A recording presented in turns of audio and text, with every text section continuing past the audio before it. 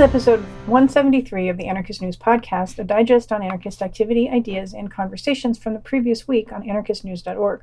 We hope it's useful to and fun for anarchists and the anarcho-curious. Give us feedback and constructive criticism by email at podcast@anarchistnews.org.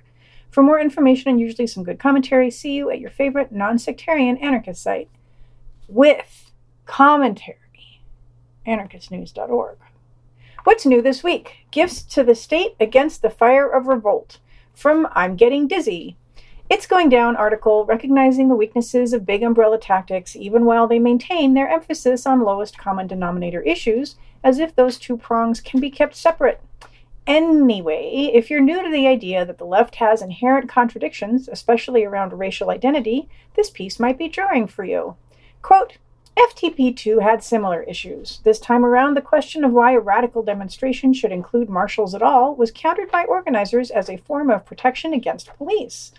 The speeches by organizers were long and dragged out, giving an initially confused NYPD the chance to amass their forces on all sides. Organizers gave speeches harping on identity politics, and in one case refused to finish their speech until the crowd moved around to their liking and all white people went to the back. Throughout the day, protest marshals repeated many of the same errors they made in the first march, but worse. Multiracial groups were yelled at to split up. Marshals policed each other before realizing they were both marshals, and repeated assumed racial identities at point-blank range, and yelled at brown and indigenous comrades who had their faces covered to go to the back as, quote, white allies, unquote. This is not particularly useful as analysis, but if you can winnow effectively, there might be helpful information in what is more or less a report back. Solidarity with the people in the streets of Portland from CrimethInc. Fascism gets ever closer. Police and explicit fascists work together. Democracy will not save us. Some details about named politicians, but that's the gist. 3 comments for this piece, right on point with their disagreement/clarifications. Greece, everything is coming to a boil, from CrimethInc and Radio Fragmata. A report on the Greek state freaking out, as so many seem to be these days, and cracking down on anarchists as the most handy distraction. Not positive that analysis is totally correct, but it does fit the evidence as we have it. Greece, again, like many others, is in dire straits economically, and regimes do like to hold on to power. People continue to be in the streets with vandalism and confrontations of politicians, prisoner hunger strikes, etc. The victim of an extensive beating and other mistreatment by cops subsequently dies. Chances are high that the beating was instrumental in his death. Shit's fucked up. The Anarchist Union of Afghanistan. Yeah! Well, help me figure out a better system. Just do it. Oh my God. I'm not gonna hit you. Okay, go. The Anarchist Union of Afghanistan and Iran's interview with The Ray from AzraNarchism.com. A pretty basic set of questions and answers from an anarchist group of Afghanistan and Iran to a propaganda project in Belarus called The Ray, or Pramen, which Anews has been getting articles from for at least a year now. There's some brief history of anarchism in Belarus. It was popular in the early 20th century, then destroyed by the Bolsheviks, and now it's gaining ground since the 1980s. Pramen estimates there are about 40 to 50 active anarchists in Belarus now. The Pramen spokesperson is all about effectiveness, so even lifestyle anarchism might be okay. Technical side note, for some amusingly broken language but working links, check out the story and laugh. Dope Magazine, from the Bristol Post. Dope Magazine has been going on for 2 years now. In Berkeley, for decades, there has been a thing called the Street Sheet, a newspaper produced by a nonprofit for homeless people to sell/give away, a tactic for people who are panhandling, a way to have something to offer people who might be generous, and an indicator that the sellers are good, upstanding, unhoused people, not violent, chaotic ones. This British anarchist group has reinvented this tactic, and they added marketing to the mix. Quote, speaking to Bristol Live, Craig said he started the project after being unnerved by the rising problem of homelessness close to where he worked at a publisher called Dog Section Press, based at the world's oldest anarchist publishing house. The homelessness was shockingly visible outside our office and visibly getting worse, he said. We started to give the magazines out to local homeless people in the area, just as an experiment, really. We thought it would be a good way to get the magazines out to people, and it turned out to be really popular, unquote. One more step if you would be mutual aid. Stop blaming everything bad on anarchists. From the Washington Post by Kim Kelly. While Kelly's writing is impressive for teen Vogue, here it is less so. Quote, this reflexive tic to associate anarchism with thoughtless discord betrays a profound ignorance of leftist ideology. The problem is that no one seems to understand what anarchism is or what its adherents are seeking to accomplish. And that lack of understanding is going to end up endangering a lot of people. We're rapidly approaching a point in which dissent is further criminalized, the justified rage and pain fueling these protests is further delegitimized, and anyone who engages in any form of protest outside the pre-approved liberal template becomes a target for surveillance or worse, unquote. Seems to me to be pretty clear that, quote, lack of understanding, unquote, is not what is going to get people hurt. And that's not even getting to her definition of direct action, quote, use of political protest to achieve a goal, unquote. Good lord. Kelly is perhaps not to be blamed for her inadequate wording here, even beyond the question of what editors do to the writing of journalists. Encompassing the vast and myriad differences between anarchists is a stretch even for us experienced old warhorses. Later on, the piece begins to recover some ground by positioning violence more appropriately. At any rate, this piece demonstrates the lack of facility that the media has generally had with Trump's tactic of distraction and blame. But a journalist's gotta eat, as do we all. Only 2 comments on this thread, but both are solid, so nice. The operation in Portland is only a dress rehearsal, from Esquire.com by Charles P. Pierce, the first of a spate of articles on the fascist move in Portland, which everyone is sure to have heard of by now. Secret police, we know now that they are mercenaries, send out to round up troublemakers by abducting them into unmarked cars. Charles Pierce references Pinochet and questions why these tactics are being justified by vandalism, and implicitly the use of the word violent for said vandalism. But it's not much of an article after so many years of outrage and hoopla about Trump, even if this is a dramatic new step. There's a much better comment, unanswered so far, unfortunately, drawing the connection between police tactics and work. Also, Chad Wolf. Central casting, anyone? Learning from Portland, from Anon by Black Flag Catalyst. Ah, the activists. This piece has some tips and information, like identifying vans being used by snatch squads and the now decade-old concept of a boring block. Quote, further, this sheriff's office is located in a white, rich neighborhood. Police there weren't even wearing gas masks because they weren't willing to tear gas in a white, rich neighborhood. Instead, they bull rushed the crowd, still dangerous, but a lot better than breathing in more gas. Organize in areas like this as much as possible. Take the fight to them, unquote. So it's good for some practical tips, but also kind of embarrassing. Quote, federal agents and police together have been seen brutalizing bystanders or protesters simply passing by, aimed and fired their supposedly less lethal rounds not only at people, but at people's heads, which can 100% kill someone, and drawn their guns due to them being fucking pussies and getting scared when people heckle them, unquote. What? Am I the only one embarrassed by calling pathetic people pussies? Okay then. Anyway, per usual, the tips and info are interspersed with grandiosity in the name of responsible action. But this piece is better than usual for activists. Higher ratio of practical to jargon than usual. Time for Artists' Mutual Aid, from Anon by Stephen Pritchard. This is an appeal for artists to work together to create change and get work. Also, movement of movements, yo. Moving on. For collective self-defense, from Act for Freedom Now. A thumbnail about a case that demonstrates the shift in Italy, as in so many places now, to attacking association, the friends and families of people, as well as the people themselves. Quote, that underground world that the law and police cannot enter is precisely the ethical fabric that has written the most beautiful pages of rebel humanity, allowing, and still does in the 4 corners of the planet, revolutionary movements to hold on. In this bandit history, our future is still being written, unquote. Also a call for solidarity and court support in July 22nd in Brescia. Attack Against Ford, from Anarchists Worldwide, a communique. 4 incendiary devices at a Ford car dealership that equips the state. Quote, by this action, we choose to be the aroma of the night flowers that clogs the nostrils with decay, and we want this smell to break every authoritarian nose, to close every mouth that pukes shit, to cut every hand that points at our bodies full of racism, homophobia, and sexism, unquote. Indeed. Spreading ideas against power in their society. From Act for Freedom Now. Announcing a new anarchist publication from Chile called Estadio Antisocial, or Antisocial Outburst. Quote, this is why we deny all typecasting. We are not the people, we are not a class, we are not a vanguard, we do not proclaim ourselves part of a glorious front line, or any other fictitious social or idealized category to homogenize individuals in the midst of the revolt. We rebel against all social norms and impositions, aiming at the formation of associations that are free and consistent with our essence.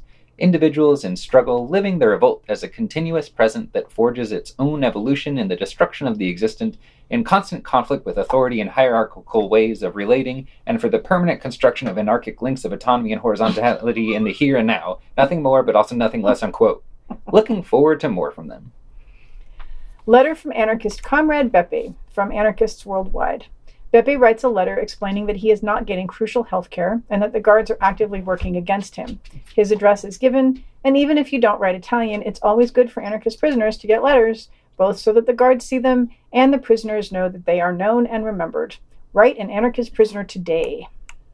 Banners and communique from Anarchists Worldwide. A communique from folks in Australia. Their website is postromanticqueerwave.noblogs.org. In support of Rojava, specifically, quote, the brave Kurdish women warriors of the YPJ, unquote, and remembering the brave Gunai warriors in Australia. With humility, yay for making friends, or at least making overtures. Land of Love and Freedom, from Act for Freedom Now. An announcement of a conference? Get-together? Anyway, quote, 2 days of libertarian publications in Calabria focusing on anarchist propaganda and the running of archives, libraries, and the anti-authoritarian press.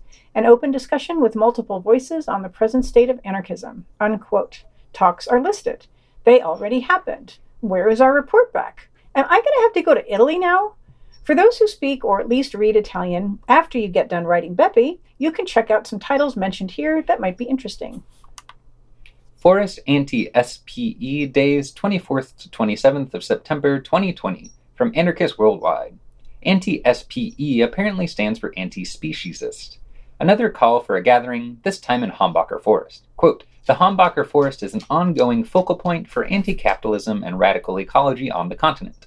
Let's find each other there and take the opportunity to share skills and perspectives on how to confront human supremacy in the current context.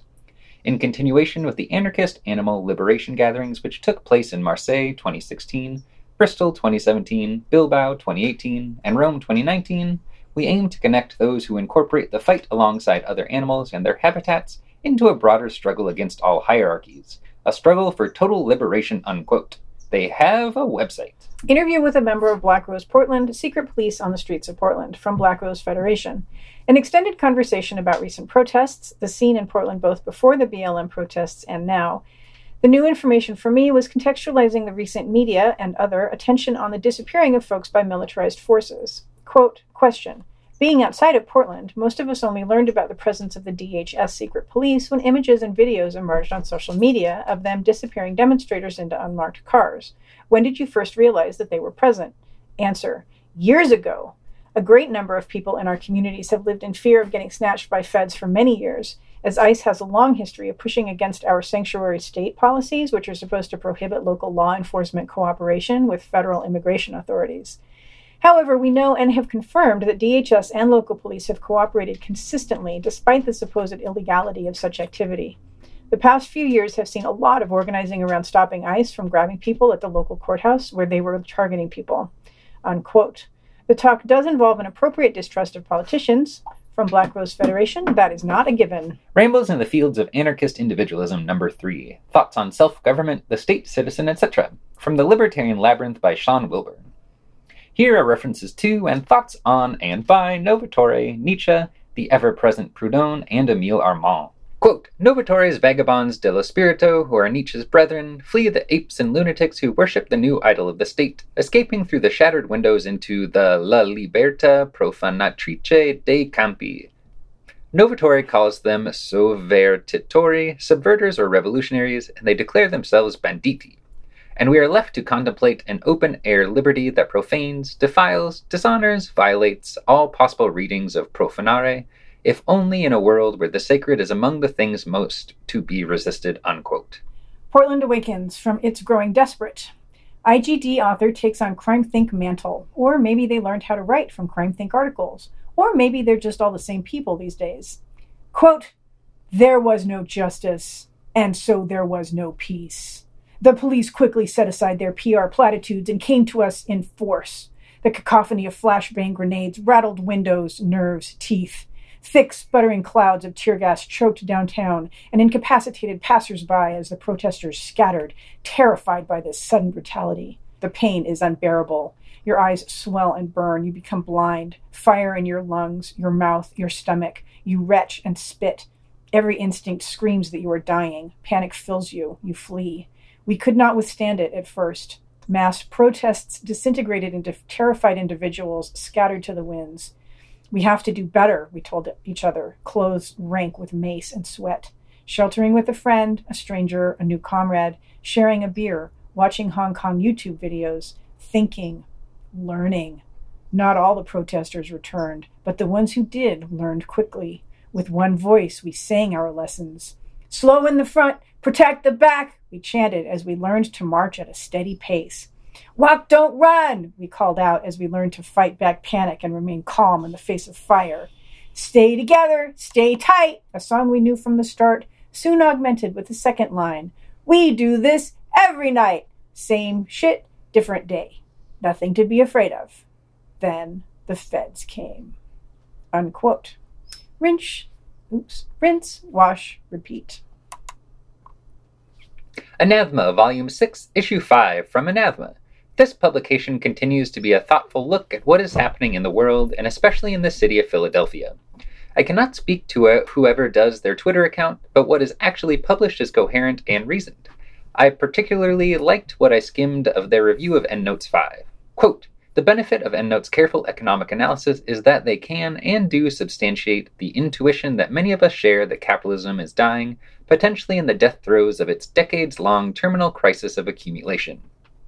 There are many different approaches to helping it die, but how can we do better work with the grain of what other people are already feeling and seeing in order to also realize our own goals and desires, whatever those might be, unquote. No More City, from It's Going Down, announcing a new anarchist publication from Vancouver named No More City. Be warned, what follows is a mini rant on the use of so-called. Oh my god, people, what the fuck? So-called Vancouver? It is Vancouver. It's bad enough when people say things like so-called Canada instead of doing the research, since they're so goddamn respectful, to find out the names of the region they're talking about. But Vancouver was not originally something else. It is a city of the Canadian settlers, and therefore there is no so-called about it. It is Vancouver. And saying so-called is, sorry to use this sadly too useful terminology, virtue signaling. Look, Ma, no colonialism. But no, plenty of it, just adding some half-assed acknowledgement that there is something to be acknowledged. Ugh, very irritating. Okay, moving on. Quote, disclaimer. We exist as a publication and an aspiring historical record of anarchist activity within this doomed city. We are here to celebrate accomplishments, critique failures, and mourn losses. We, as a group, exist to publish and lift up other people's actions, not to directly engage. There are other awesome groups that are organizing actions on this territory, but we are not those folks. The writing we publish is not necessarily our own accounts, nor do all contributors' views reflect our own, unquote. May they learn many interesting and useful lessons. Ciao Paolo, a tribute to Paolo Finzi, 1951 to 2020, from Anon, a founder and contributor to the long-standing Italian anarchist magazine A Rivista Anarchica and to many other projects. Paolo committed suicide. A creative death and a beautiful one for all of us. Quote, a friend and comrade through many battles, a master of anarchism and ethics, dialogue and debate, a brilliant, intelligent, sensitive, and kind man who taught us to doubt and reflect, to listen and respect in a deep and profound way, unquote. Respect. Street Art for Rojava from Anarchists Worldwide. Quote, 18 to 19 July 2020. Yesterday was the day of international solidarity for Rojava. Women defend Rojava, internationalist commune, make Rojava green again, and rise up for Rojava. Make call for 2 days solidarity action to fight the Turkish invasion of hashtag Basur, South Kurdistan, Iraq, and hashtag Rojava. Like anarchists and other revolutionary groups around the world, we in Indonesia also have the responsibility to support the Rojava revolution and fight Turkish fascism. Several individuals and groups in several regions in Indonesia made various solidarity actions during those 2 days. Unquote. Bob Erler, R.I.P. From Anon, our second obituary this week. I guess it's that time of the world. Quote, Robert John Erler III, 82, died March 26, 2020 at an assisted living facility in White Plains, New York. He was a longtime member of the Atlantic Anarchist Circle and an organizer of the New York City Libertarian Book Club's monthly anarchist forums.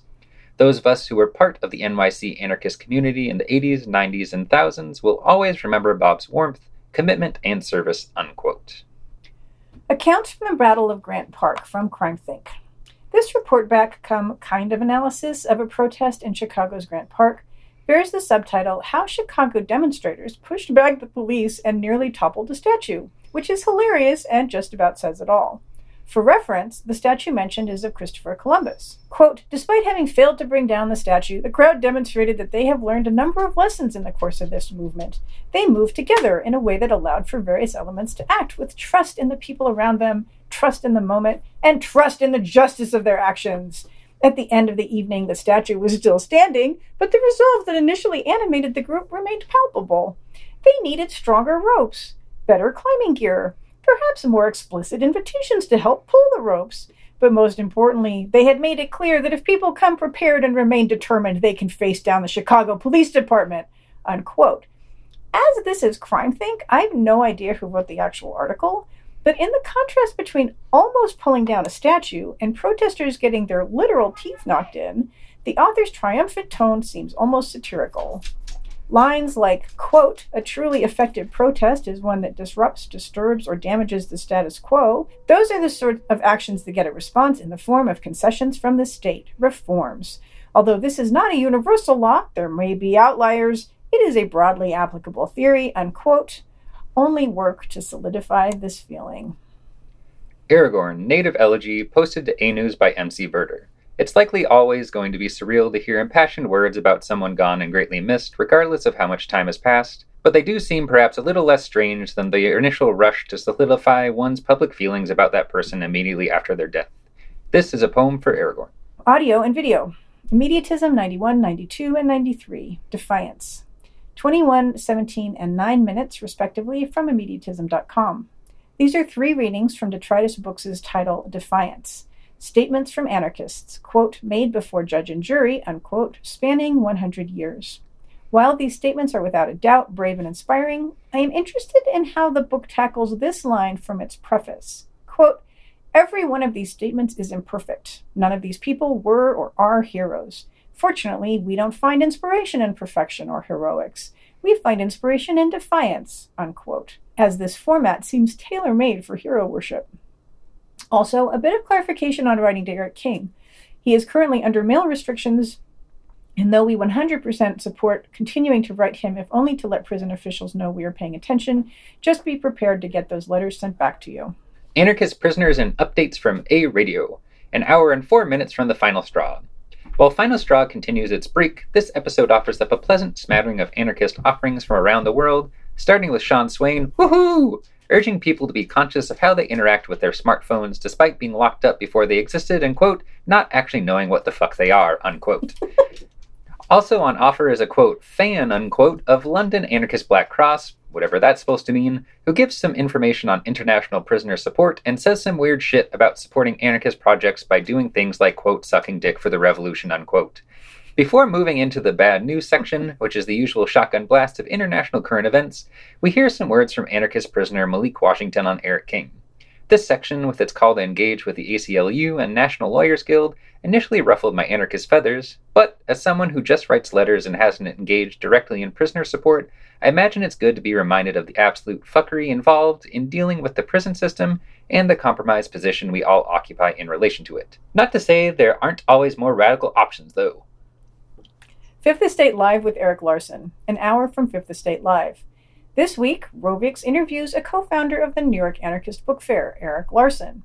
This is a weird and one might say not particularly anarchist conversation about how European countries and entities have responded to coronavirus, the relative trust between Europeans and government in regards to the pandemic. Both say that relationship is largely positive, government funding, rent control, etc. It would be nice if Rovix stopped interviewing people who call themselves anarchists so we could avoid posting this show altogether, but alas. Toward Black Anarchism, Marquise Bay, an hour and 11 minutes from This Is Hell podcast. Okay, so just skip to about 18 minutes into the podcast and you'll be treated to an interview with Marquise Bay, a, quote, African-American literature studies scholar. Marquise Bay explores anarchism's radical critique of both the state and the self within the state and explains how blackness anarchizes anarchism, demanding more of this world than is possible, unquote. I had to listen to this interview twice, as the subject matter is both complex and somewhat complicated by the use of academic ways of speaking. However, it is definitely worth listening to and paying attention to Bay. Their project of meeting anarchism and blackness in a way that changes both but does not abandon either is one that seems incredibly needed in the moment we're living in, where current events and fraught understandings of identity are clashing full force in the anarchist space, though maybe that's always happened. Understanding blackness both as identity and process, revising the canon of anarchist thinking by introducing black thinkers thinking anarchism without saying as much, and overall attempting to create something like a black anarchism which avoids the pitfalls of most hyphenations makes me incredibly excited for Bay's upcoming book, even if it is being published by AK Press. Wah, wah.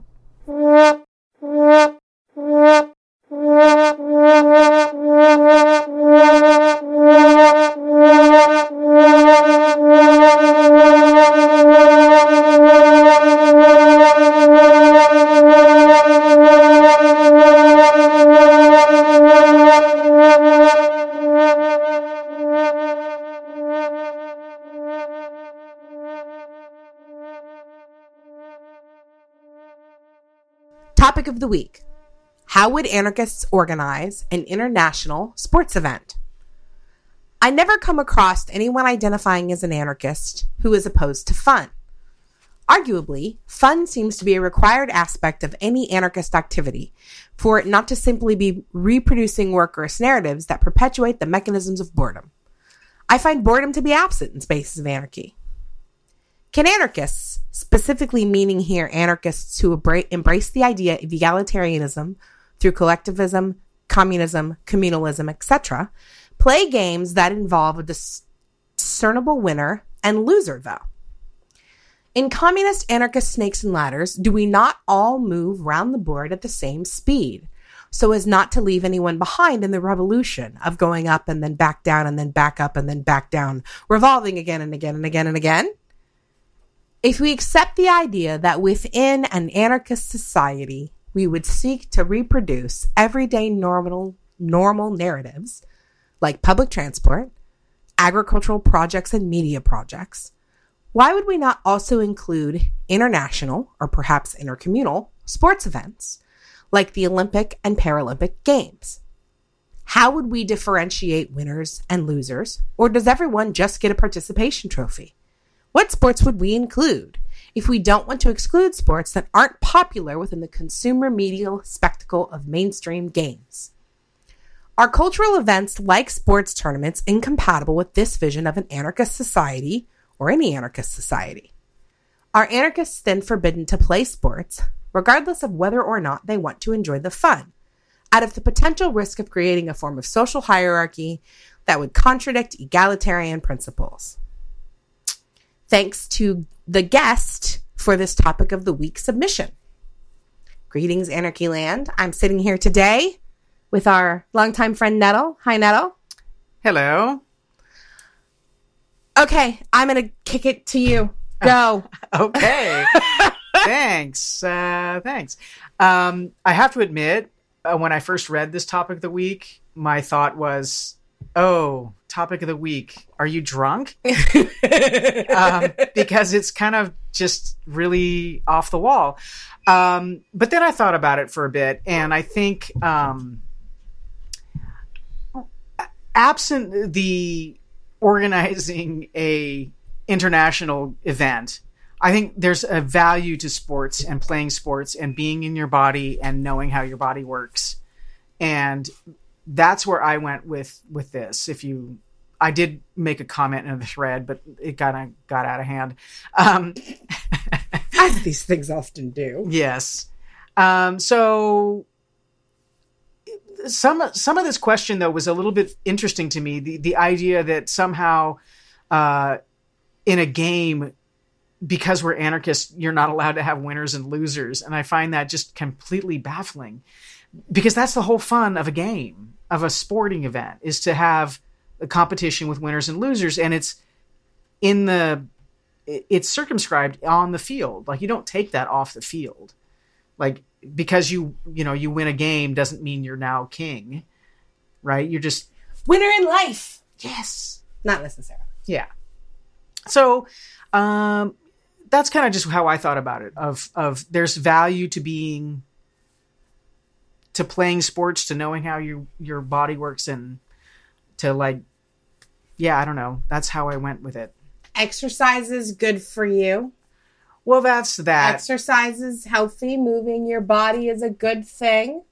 So, we can add that to the list. We can. Well, I actually didn't even really think about the first question. And the caveats helped me with that.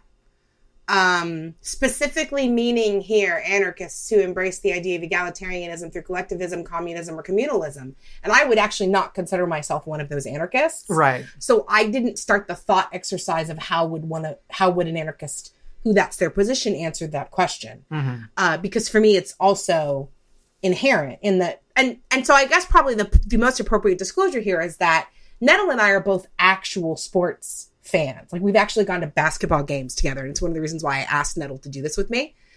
And so, like, I'm totally game for the concept of here's the field of play. These are the rules. There's going to be a winner. There's going to be a loser. And that's going to be okay. And that's part of what makes it fun. Yeah. I also have been around long enough and so have you, to remember when there was the local anarchist soccer games. Yeah. There was the commies and the anarchists. And there were like t-shirts, and there was a whole thing. It was great. I still have, our team was Kronstadt, and I still have a Kronstadt shirt. Yeah, I still have the Kronstadt shirt. And it was just fun. And I don't play soccer. Yeah. But it was tons of fun, and we would go and we would watch and we would cheer, often for the wrong team. But it didn't matter. It was just tons of fun, and everybody on the field was having a good time. It was tons of fun. Mm-hmm. So, and I also want to say that, questioner, you need to come and let us know where you live and who the anarchists that you are hanging out with are, because your opening line of "I never come across anyone identifying as an anarchist who is opposed to fun" is, in my life, in my world, one of the most absurd statements I've ever heard in my entire life. And so clearly I need to be hanging out with the anarchists that you need to be hanging out with, because, well, there's just lots of boring and anarchy. Anarchists are very puritanical. So some of them, yes. Yes. If you are not taking it seriously, then you are not doing the work, and there is no time for jokes or laughter. I've heard this way too many times in my life.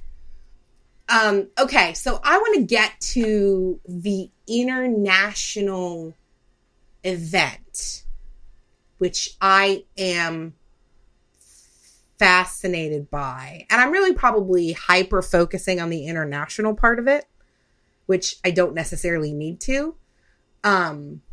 So the question is, how would you organize an international sports event? And the idea of organizing an international anything seems overwhelming and insane to me.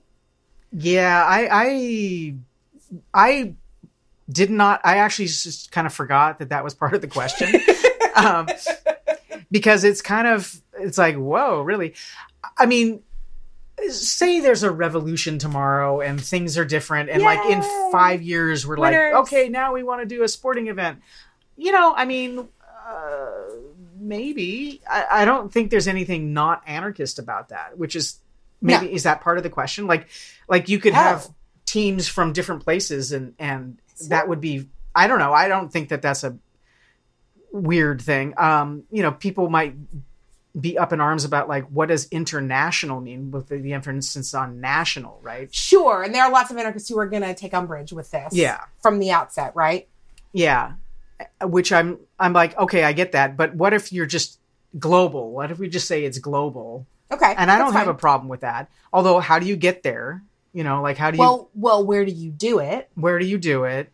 Yeah. Because these things tend to be, I'm not really sure what the proper term is anymore, but I'm just going to say first world centric. Oh, yeah. Right? Yeah. And so there's all the inherent problems with that. So everything like that takes money.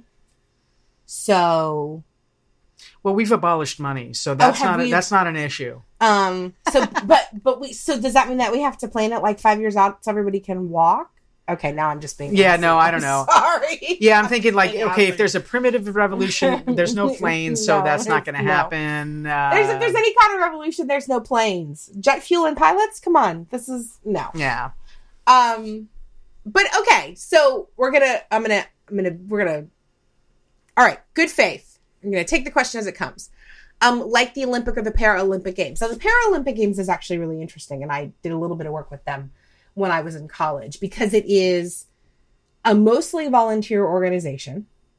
And it's actually all very like runs on donations and small budgets, and athletes generally have to raise their own money in their own communities to get to where to get to the games to compete. And so I could see, I don't know too many more specifics, but I could see there being a model there that could work for anarchists. And so I don't know if, like, are we making the requirement that you have to be an anarchist to compete? Is it just that we're going to run it in some kind of more anarchistic way, which I'm not sure what that means. I mean, obviously the Olympics leaves a terrible footprint everywhere that it goes and is a environmental and like late capitalist nightmare in any place that it touches. And so obviously you want to do all of that differently. I mean, not to mention hideously patriotic and all that other crap. So if it isn't about nations, if it isn't about nation states, if it isn't about that kind of identity, then how do you separate people? Do you separate people by ideology? Is it the communists versus the anarchists? I'm not sure. Yeah, I don't know. And how do you do away with it becoming media spectacle? Which is really what I mean, all sports are that. Like, to me, participating in sports is great.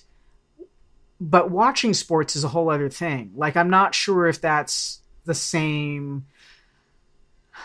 Like, I don't know. Like, you know, in the sense of what? I mean, it seems to me that you want to be able to record everything and post it so that people can watch it, because most people aren't going to be able to be there. Mm-hmm. And maybe it's actually not a thing where you want lots of people to be there, because again, this is about, you know, tourists and a footprint and the environmental disaster that we leave in our wake. And so, you know, maybe the viewers are actually very limited for these events. And the point is that it gets sent out all over the world so that everybody else can see it. It's kind of, you know, almost like the opposite of the modern day Olympics. Yeah. Well, as I said earlier, like, I sort of ignored the whole international organizing part of this question. But since we're talking about it, it occurs to me that a different way of doing it might be something more like round robin elimination tournaments or something, where two teams play in a particular location and then the winner goes to a different location and plays that team there. And then the winner goes to someplace else and then blah, blah, blah, blah, blah. Sure.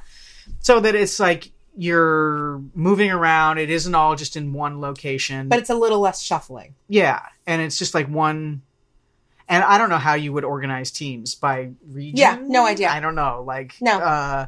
Maybe you just pick, like, everyone who wants to play puts their name in the hat and then you pick and then you sort of decide. Sure. I don't know. So since we have both already stated a preference, I'm going to twist this question. The questioner poses, how would we differentiate winners and losers, or does everyone just get a participation trophy? Is an anarchist Olympics an Olympics if you don't hand out medals at the end? Or put differently, if there aren't stakes, is it worth it? No, it's got to have something. I'm not sure. Medals? I don't know. Like, pardon me. The it doesn't make sense to play a game and not have a winner and a loser. Sure. I'm trying to force a framing where that where the equivalent of a participation trophy isn't satisfying, and I can't find it. So I would love for someone to, post in the comments their version of how this would work if there weren't winners and losers.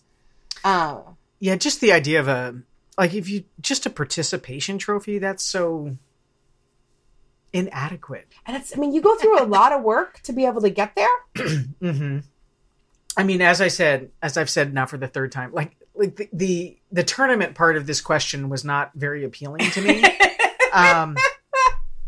I think, but you're doing a great job playing sports for the idea of like having camaraderie, of figuring out how you do particular things, and on this side of the revolution question, how do you work well with other people in like people who've never played team sports are hell to organize in a demonstration, right? Like, how do you do that? Like, there's a certain sort of nonverbal communication you work out with your teammates so that you can do certain things.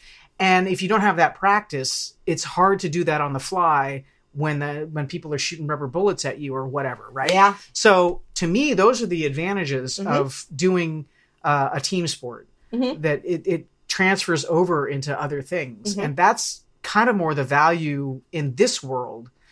Absent, we've had our revolution and now we get to organize our international sporting event, which sounds fun, but yeah. Okay, well then let's move on to a more interesting question.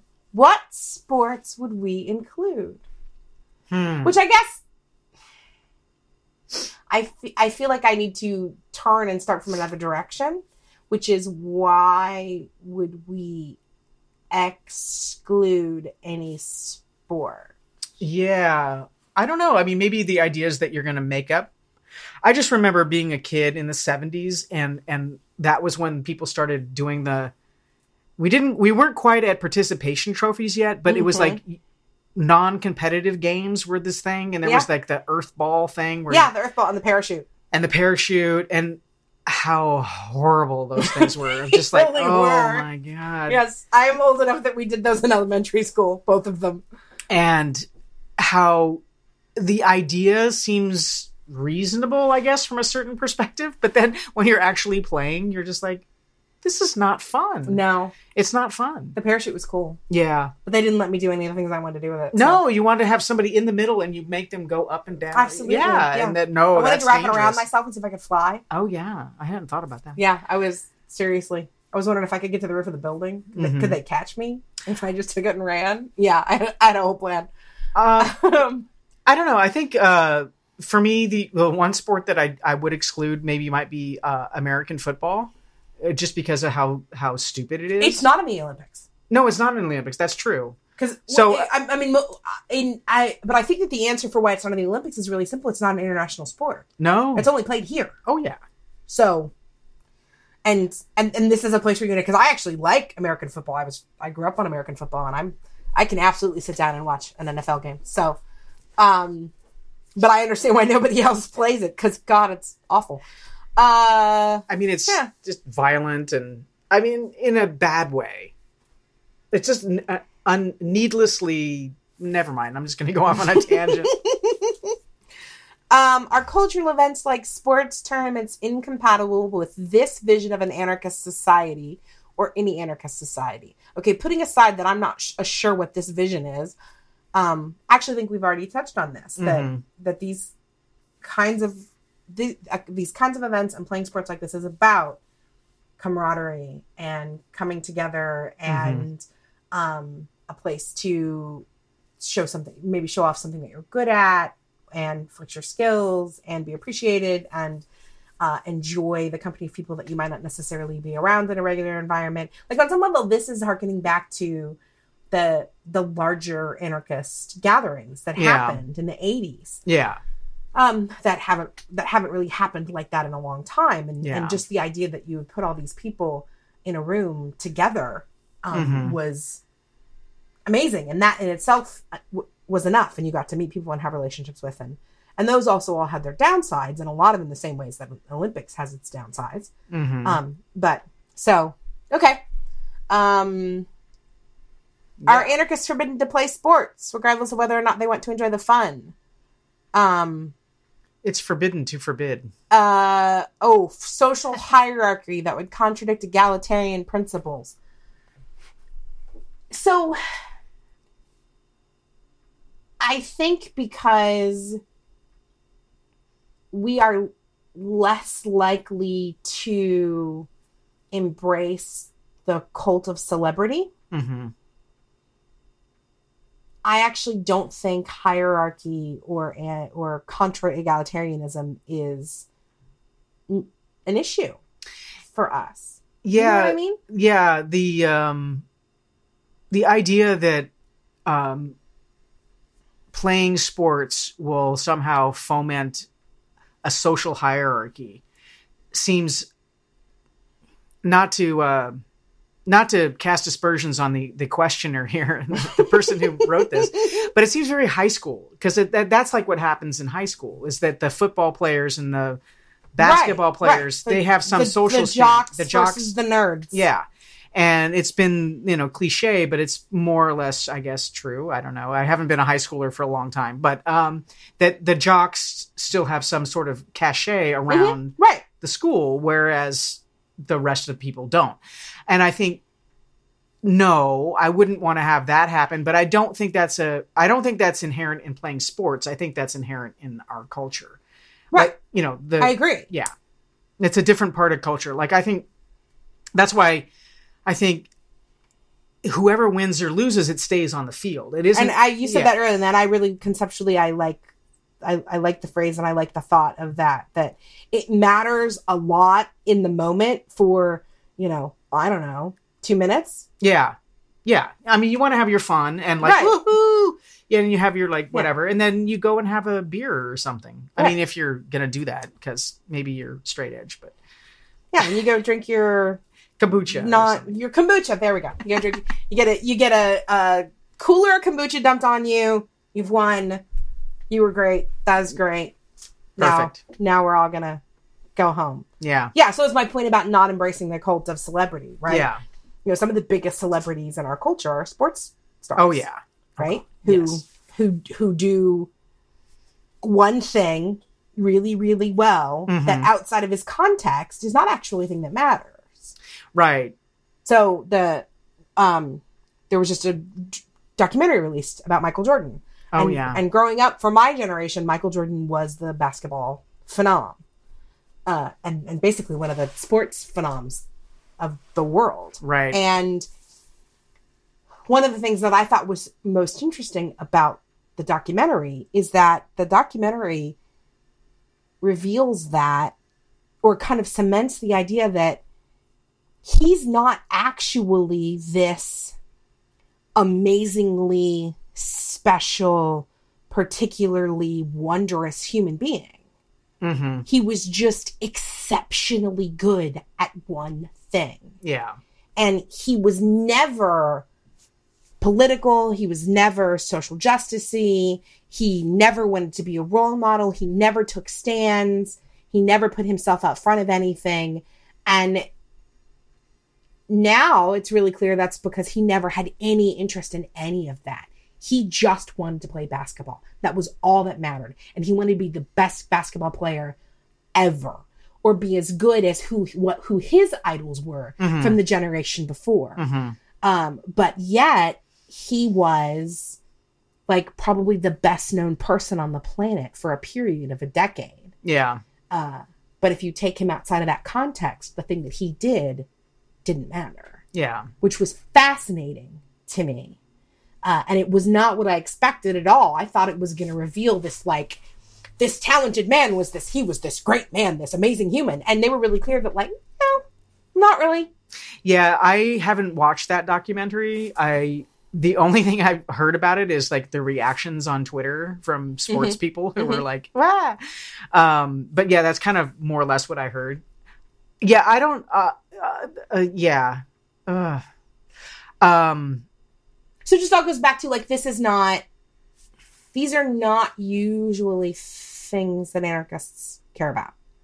Not usually. Culturally, this is mostly something that we have pushed aside. And that's not entirely true. We do have our own little kind of cult of celebrity thing on a much smaller scale that plays out in a really different way. But, so I think that if you took a sporting event like this and you removed that whole aspect from it, and it was about the competition on the field in the moment, and then it wasn't, I think we could get out pretty unscathed. Yeah.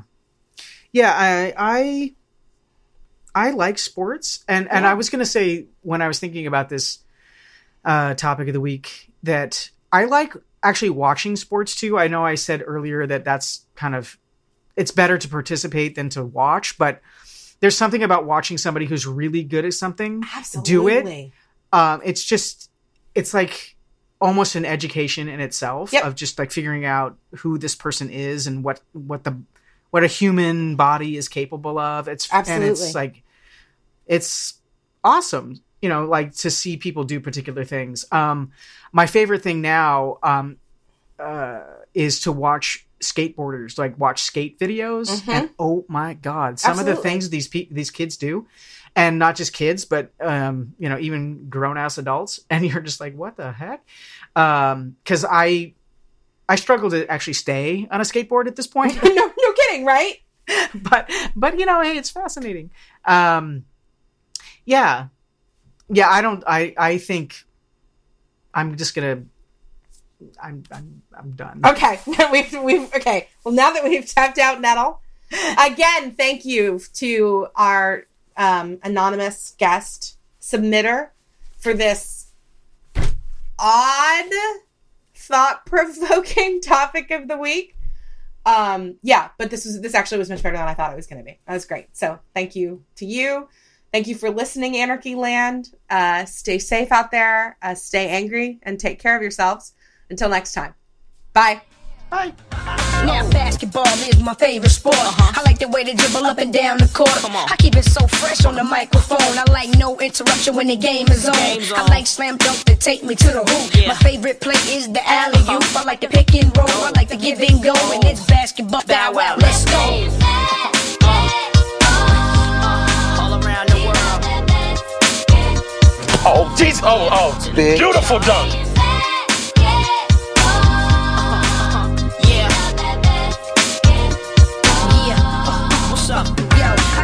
In my hands, ain't no telling what I'm gonna do with it. When I got possession, I'ma act a fool with it.